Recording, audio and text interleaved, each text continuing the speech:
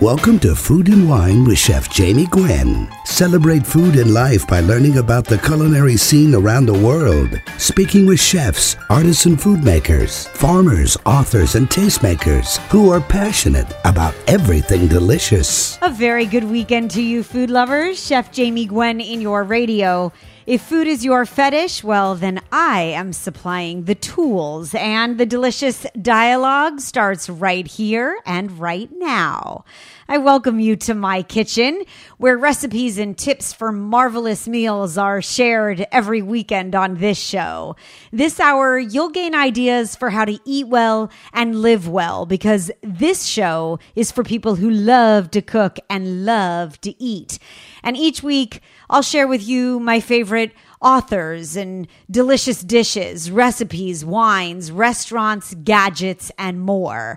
We're all about artisans and chefs and sharing knowledge. And so we dish on everything on this show. And let me tell you what is coming up on your plate today.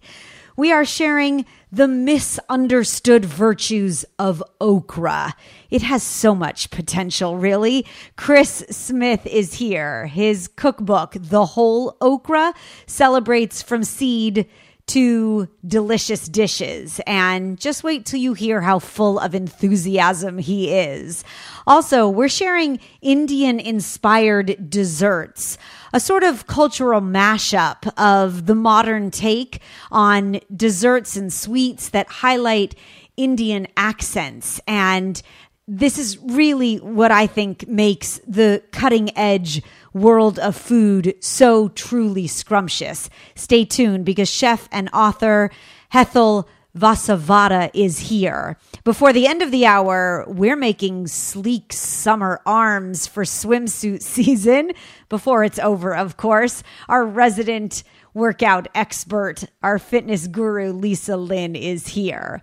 But first, let's start it off right. And let's master a technique, shall we? Because my goal is to make you the best cook you know. And today's tutorial is all about mastering meringue, as requested by Jill W. via email. You, by the way, can make a personal request for culinary insight. Just email me, Jamie, Jamie, at chefjamie.com.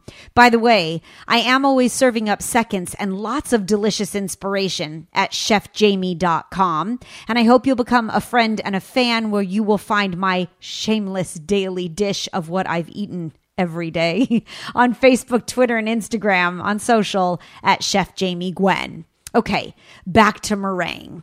If meringue is the closest I ever get to walking on a cloud, that would be so great. Something magical happens when egg whites and sugar are whipped together. Spread meringue over a lemon pie or bake meringue in a low oven for pavlova. Oh, I am so happy.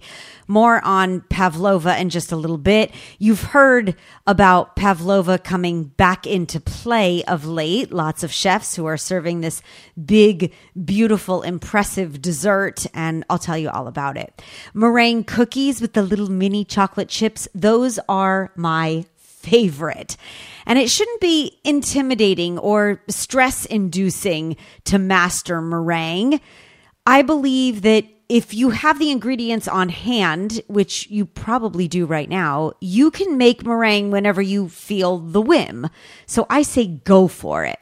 So meringue treats lend themselves, I think, to very impressive presentation. There's something beautiful about a meringue cookie. Or if you make a lovely glossy meringue and you caramelize it under fire for a toasty key lime pie or even a baked Alaska, that's just truly impressive, right?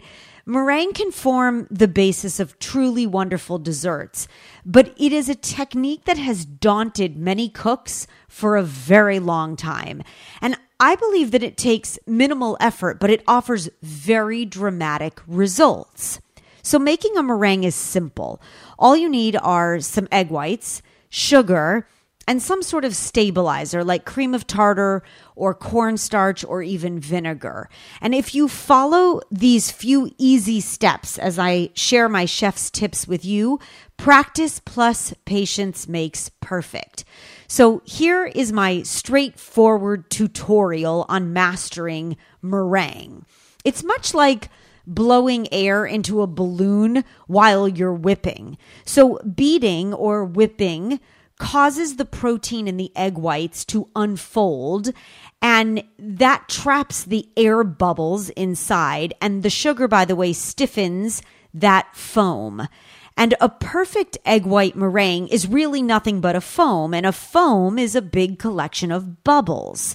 So let's start with the essentials. You need eggs. And I use large eggs in all of my recipes. It's pretty standard. I recommend that you do as well. You have to know that the smallest fleck of fat can be the downfall of an entire meringue. The fat actually causes the beaten egg whites to deflate. And the most likely culprit most often is a teeny piece of egg yolk, sometimes almost invisible to the eye, that sneaks in when you're separating the eggs. And it's true, it does sneak in. So here are the best things to remember. Cold eggs are easier to separate, but room temperature whites will attain more loft or air when they're whisked. So I recommend that you separate the eggs while they're cold, and then you let the egg whites stand at room temperature for 30 minutes before you beat them.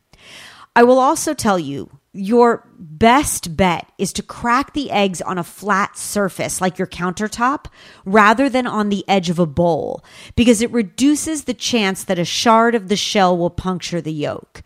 And then, contrary to popular belief, old eggs actually whip up better for meringue. So, if you can, use eggs that you've had in the fridge for a few days rather than running to the farmer's market to buy ultra fresh ones. Now, when it comes to the equipment, you want to make sure that your bowl and your whisk are clean and dry. I use a metal bowl because it goes with my electric mixer. If you're so brave to attempt meringue by hand and you have a very strong bicep, well, then I suggest glass or preferably copper. There are many chefs that prefer using a copper bowl because there's a chemical reaction between the copper and the egg whites, and it is said to produce a more stable meringue.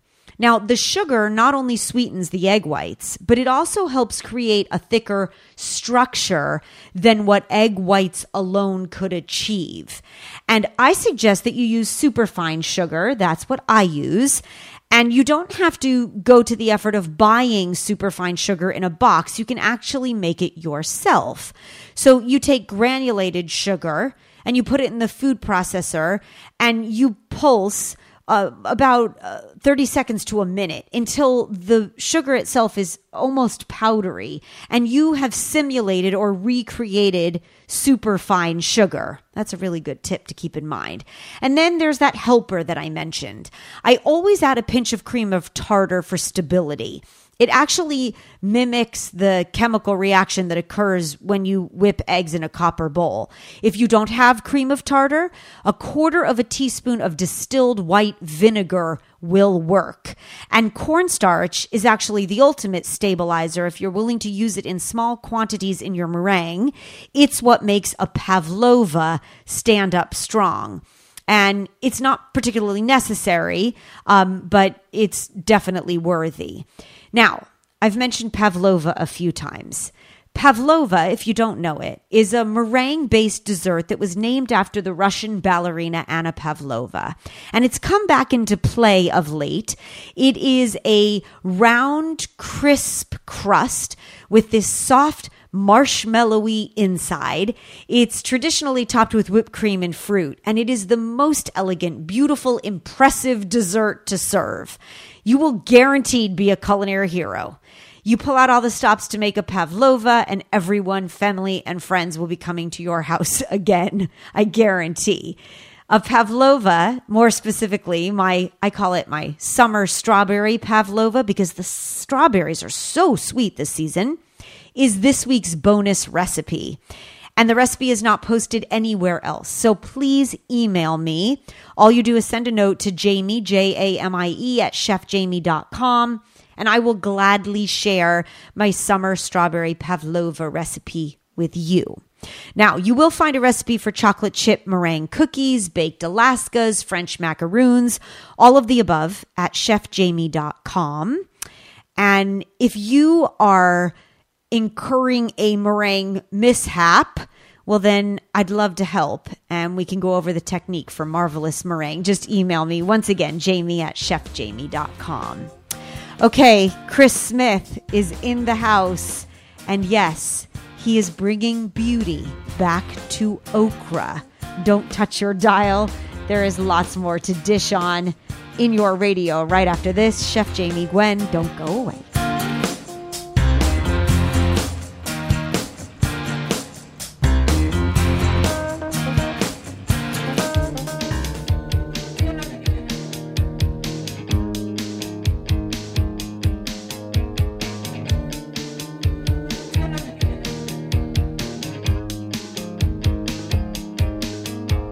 Sharing insightful culinary commentary in your radio every weekend. Welcome back. Chef Jamie Gwen here.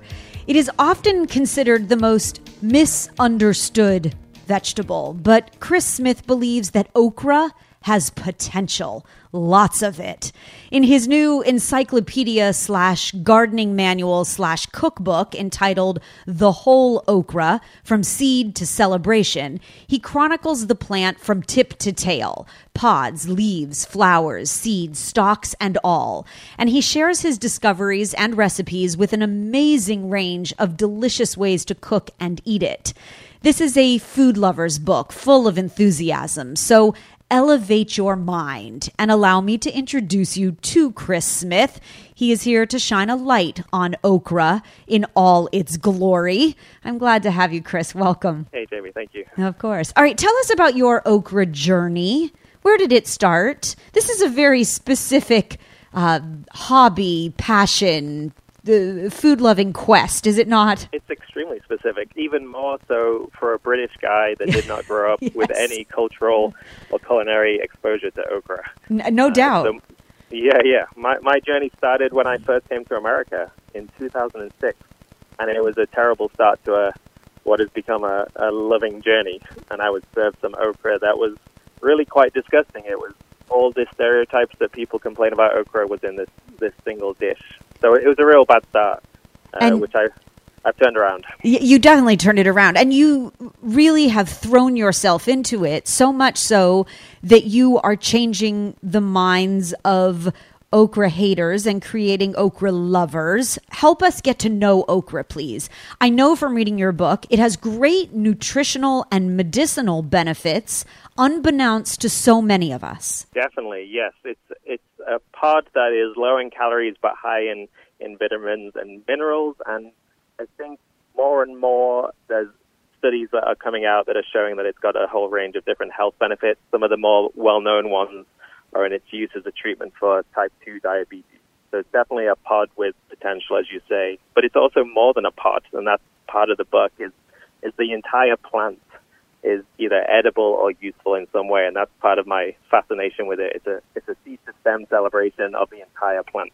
Yeah, I do appreciate the full optimization, the full usage. You allude to superfood status in the book. It has enough virtues to really be considered so very well-rounded, but it still has the S word, as you call it. So can we please talk slime for a moment? We may talk slime as Yes. long as we're talking super slime. Super slime. All right, go for it. Well, the slime is what people don't like. So there's two ways you can approach that. You can either embrace the slime, which I've chosen to do, and the slime itself has a lot of healing properties. We eat flax seeds, we eat chia seeds, we appreciate aloe for its mucilaginous properties. We just need to transfer that appreciation to okra. But we can also mitigate the slime, and I've opened to that as well. There's a lot of culinary preparations where the slime can be eliminated or at least reduced in the dish so that it's not noticeable. Yes, and the slime can be used as well, as you talk about, in a multitude of ways. Before we eat okra, I love the photo in the book of your wife and your daughter with an okra facial mask. You use it for hair conditioner. Would you elaborate, please? That wonderful picture of my 3-year-old daughter and my wife with green ochre slime, Yes. which we'll call a face mask, on their faces, that was based on some reading I did of a Zimbabwean tradition where it's a very dry climate and they use that mucilage, again, like we use aloe in cosmetic products, to rehydrate the skin. And while my 3-year-old, 4-year-old now, ran off very quickly, said it was yucky, my wife stuck it out in exchange for a foot massage. And good. She said it really did feel like her skin was rehydrated afterwards and felt very fresh. And then I used it as a hair gel, which was based on some reading of in Suriname. Then they use it to your hair fresh and hydrated as a kind of a hair gel-esque thing. So I'm not making, sometimes people look at me like I'm crazy, but I'm not making up most of what I wrote about. Most of it's based on some either old or undiscovered tradition in some part of the world. And that's what I think is so amazing, is that you never realize the full potential of something that has been so scorned, specifically okra, until you really dig deep and get to know it. How many varieties of okra have you grown to date? Probably around 80-ish varieties, maybe a little more than that. Last year I did a huge okra variety trial, which was 76 different varieties in one trial.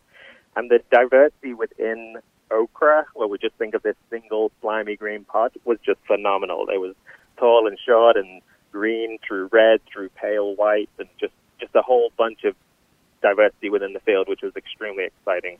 So it's not just diverse ways you can use okra, it's also diverse plants that will give you all sorts of different benefits as well. And are there particular varieties that have less slime and different flavor variations? A couple you might mention that we might be able to get our hands on that you think present well when it comes to okra? I often got asked about the low slime varieties.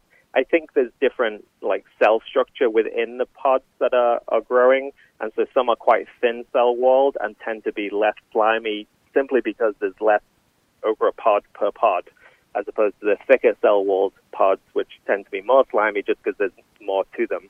So I think that's the bigger difference. In terms of varieties, we did do a lot of taste testing, and one variety that 15 different people in the room, some chefs, some food writers, came to the conclusion that this one variety out of 60 different okra varieties was the nuttiest, sweetest, best-tasting okra variety. And it's a variety from Turkey, which is quite a rare variety, but has been introduced by a small seed company called Two Seeds in a Pod. And the variety name is Yalova Akkoy, which is the region of Turkey it's from. And that one is just absolutely delicious. It's not very productive, so there's some work we're trying to do to make it more productive, but the taste is all there, and that's really what we're about. I think that's amazing that you can find the nuances in a vegetable. I mean, not to sound ignorant by any means, but, broccoli is broccoli. I love broccoli, don't get me wrong. But when you find a nutty, sweet finish to okra, I'm all for it, right? So that allows me to think about the possibilities of compounding flavor. The book is a fascinating chronicle, and I very much appreciate your passion. The Whole Okra, just released by author Chris Smith, shares recipes and culinary tips, unique projects, fun facts about a vagabond vegetable that has enormous potential, no doubt. Embrace okra. It is for gardening experts and food lovers alike. The book, entitled The Whole Okra, A Seed to Stem Celebration, is available on Amazon, of course, and in bookstores nationwide. Chris, congratulations to you and continued success with your much beloved vegetable. Thank you for converting us, no doubt. I really appreciate it. I do too. Thank you. As the delicious conversation continues, we have passionate food lovers, artisans, chefs, and more who share virtues deep in the food world. Stay with us. There's lots more fabulous food right after this.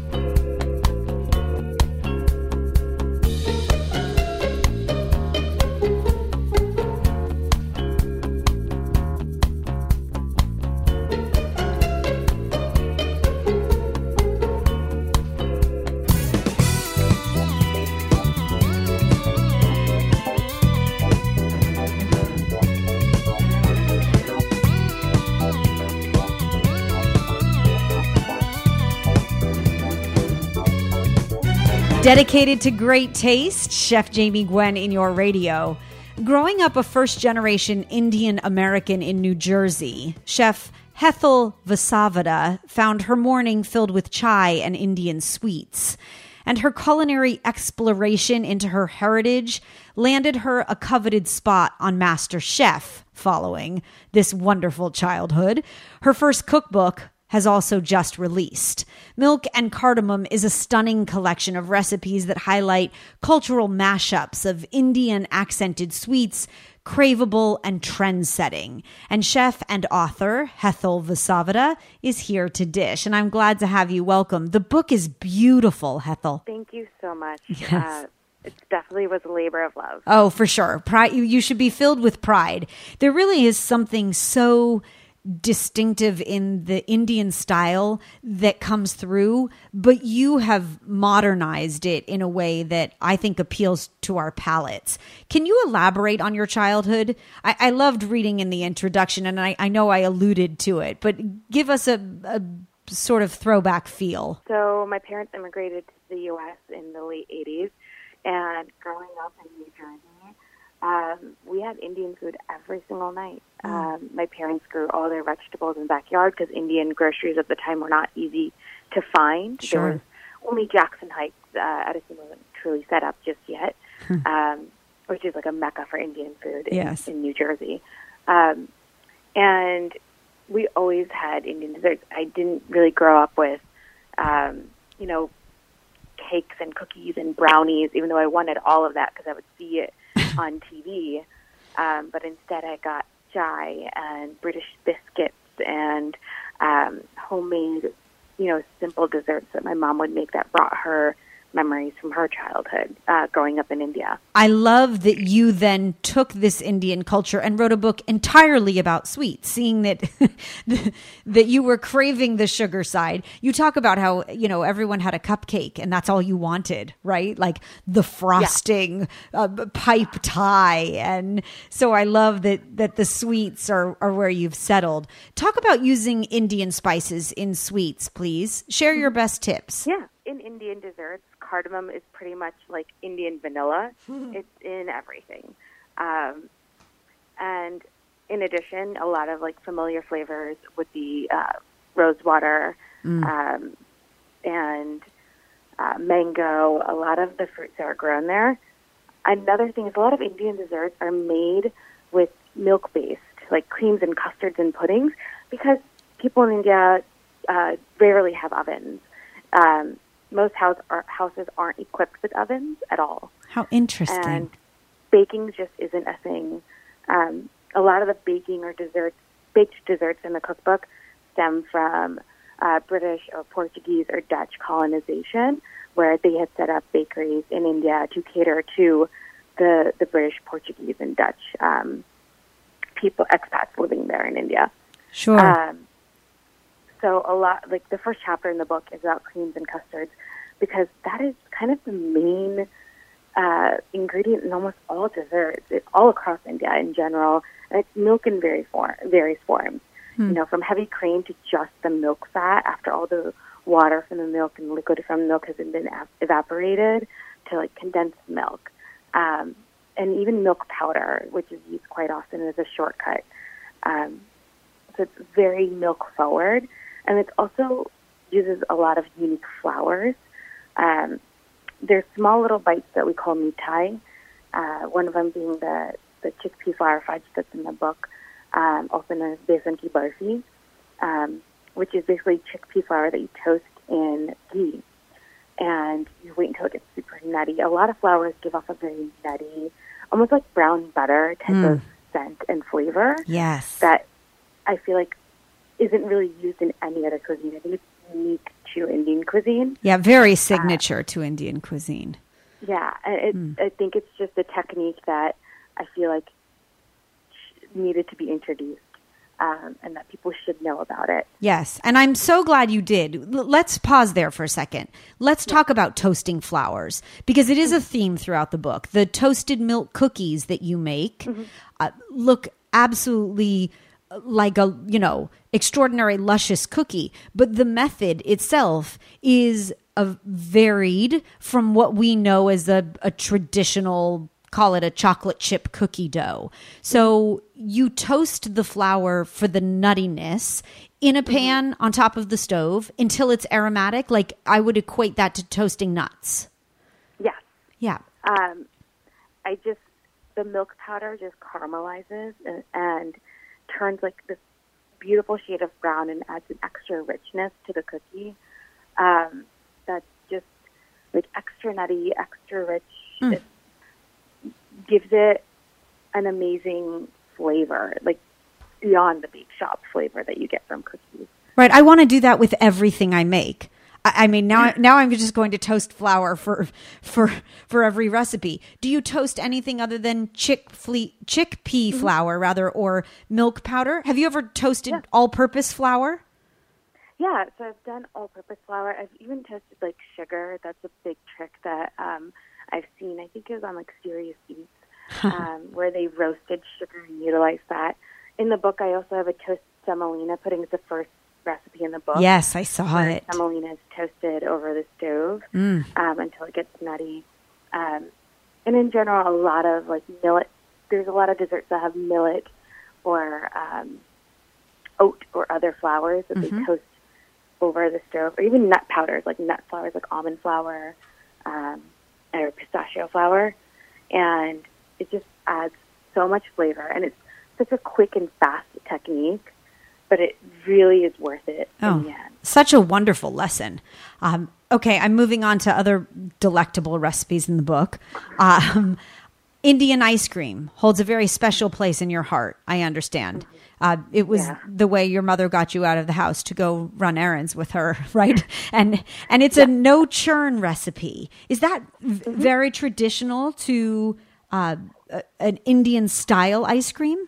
It is not, actually. So when I was a traditional Indian ice cream with kulfi is typically made with taking whole fat milk and cooking it down with sugar and cardamom and whatever else you're putting in for flavoring, whether it be, pistachios or mango puree. And you cook it down until you pretty much have like a milk syrup type of situation. And all the fat, it's like a very thick milk, and then you freeze it. And what you end up getting is like almost like a semi-Freddo. Yes. Like an Italian semi-Freddo situation. Yes. I added the no-churn ice cream because it's simple, it's easy. I know that similar to ovens in India, not everyone has an ice cream maker at home. Sure. And I wanted to make a recipe that had Indian flavors, that was accessible, and it still has, it has condensed milk in it, so it does have that, fatty, sweetened milk flavor that is known to be Yum. like a major flavor component of kulfis. Yes. Oh, I can't wait to make it. Can we talk Eton mess, please? This is like the ultimate summer entertaining dinner party dessert, right? You look like you went all out, but you could totally store-bought to homemade it. Oh, yeah. For sure. The Eton mess basically is a kind of a callback to British dessert. Yes. It's pretty popular. Well, it was invented and popular in England. And I wanted to create something that had Indian flavors that kind of recalled that British dessert. I mean, when I would watch Great British Bake Off, they would have these things, and I'm like, ooh, this would actually fit really well with Indian desserts. This is exactly something an Indian dessert would be like, where it's beautiful but not perfect. It's not a plated dessert. It's a you just kind of crush things big and mess. Pop them in a bowl and enjoy. Exactly, it's a mess. It's a big mess, and it's made up of fresh fruit and meringue cookies that are crumbled, right? And then you make a compote of sorts. Yeah. With rhubarb and rose. Rhubarb is not an ingredient that's used in North India, where I'm from, a lot. I know there's places in India where they have like rhubarb achar or like pickled rhubarb that they do, but it's not an ingredient I was very familiar with. And the moment I had it, I'm like, oh, this would be so good with rose water, because you get that floral, that tart. Yes. And then I have strawberries in there, so you get sweet, and the meringue adds sweet, and it's just all is just like a texture and flavor bomb, essentially. Yes. Oh, it looks so lovely. It is a beautiful book, and it's full of culture and heritage, but it's modern and really elevated. And I love the Indian culture and the cuisine, so I am delighted to share it. Milk and Cardamom, the popular blog, has a companion cookbook written by Hethel Vasavada, and it's just released, and it is beautiful. For an Indian American perspective on sweets filled with aromatic spices and a whole lot of love, you will find the book on Amazon, and of course, you can follow Hethel at Milk and Cardamom. Continued success to you, Hethel. Thank you for sharing your passion. Thank you so much. Yes, a pleasure. There is lots more fabulous food in your radio right after this. Chef Jamie Gwen, be right back.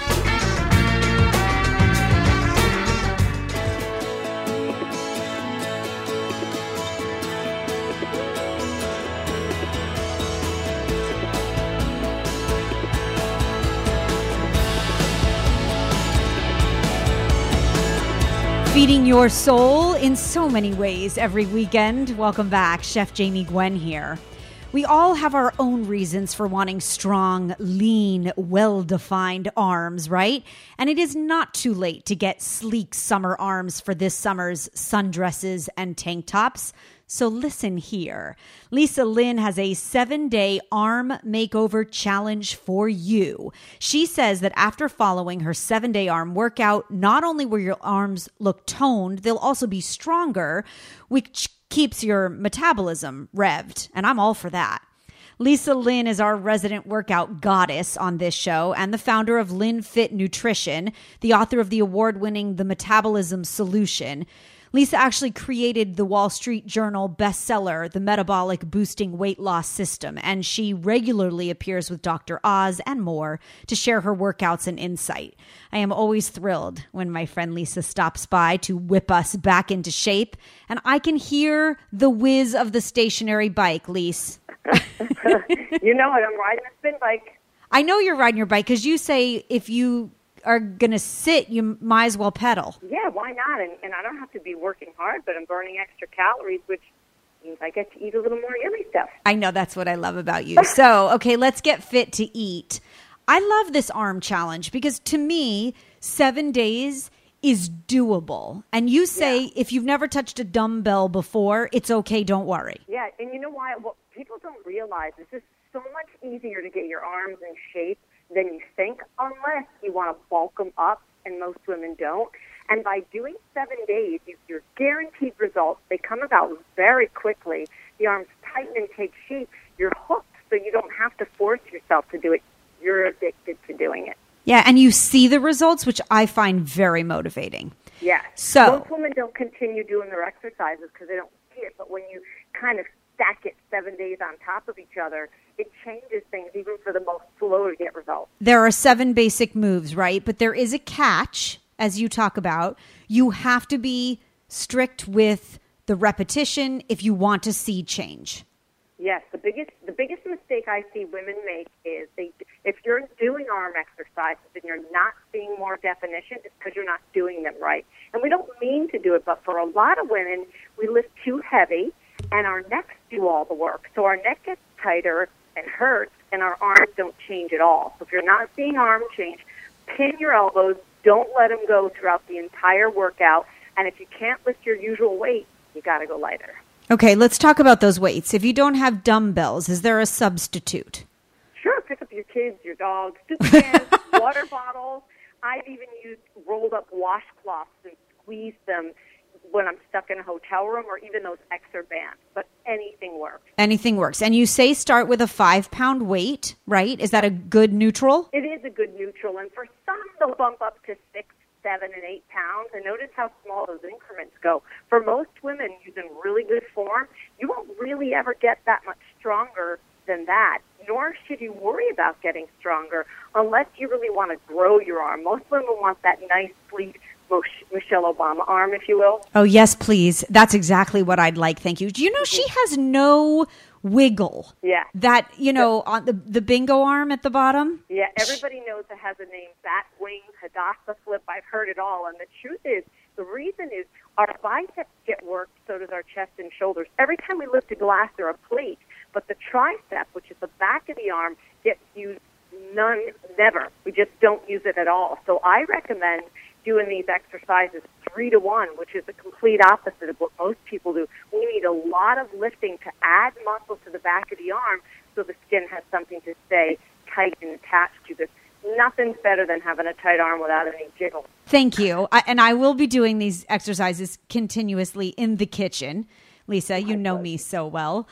This is the 7-day arm challenge from Lisa Lynn. And she says, in addition to your 10,000 steps every day, by the way, yes, dedicated to helping you get in the best shape of your life, physically, mentally, spiritually. For nearly 30 years, my friend Lisa Lynn has devoted her career to personal training, metabolic weight loss, and performance nutrition. So for super sleek arms before the summer is over, it takes just 7 days, and you'll find tips, videos, and more to work your whole body at lynfit.com, LYNFIT.com. You can also follow her on social at Lisa Lynn Fitness. Next month, Lisa, 5 minutes to fit, right? A 5-minute workout that will keep us toned. Absolutely. That's all it takes. 5 minutes. Can't wait. And so that brings us to the end of another hour that I hope fed your soul. I think that the only thing second to the wonder of eating fabulous food is talking about it. And so I hope you will tune in every weekend for lots more delicious conversation. I'll leave you with my last bite for the hour, my last ounce or tidbit of gastronomic inspiration. And I will post this recipe, the ingredients and the method or technique on Facebook, Twitter, and Instagram at Chef Jamie Gwen. So please check it out. You know I'm a girl at the grill, right? I believe you can grill just about anything. But have you ever grilled popcorn? It's sort of like those campfire nights that you remember. There's just no tent. It's actually a natural for the grill, and it's a really fun way to spend and reminisce about the good old days. So for grilled popcorn, you need a little bit of vegetable oil, popcorn kernels, and a disposable aluminum pie pan. You put the popcorn kernels with the vegetable oil in the disposable pie pan. You seal the pan with an aluminum foil dome on top tightly around the edges, and then you grill it over high heat while shaking it, holding onto that pie pan with a pair of tongs. The kids get a kick out of it. The popping stops about 7 or 8 minutes later if you've got a nice smoking hot grill, and then you season it and you dig in. I do love grilled popcorn, and I'm glad to share it. So I will see you on social, on Facebook, Twitter, and Instagram at Chef Jamie Gwen. You'll find the bonus recipe of the week, my summer strawberry pavlova, available to you exclusively via email. Just send me a note, Jamie, Jamie, at chefjamie.com. And lots more meringue recipes, as mentioned at the start of this show, posted at chefjamie.com. Until next weekend, though, I'd love to meet you here when there's lots more to dish on. So please tune in. I thank you for listening. Today, I'm Chef Jamie Gwen signing off, and I hope you continue to eat well.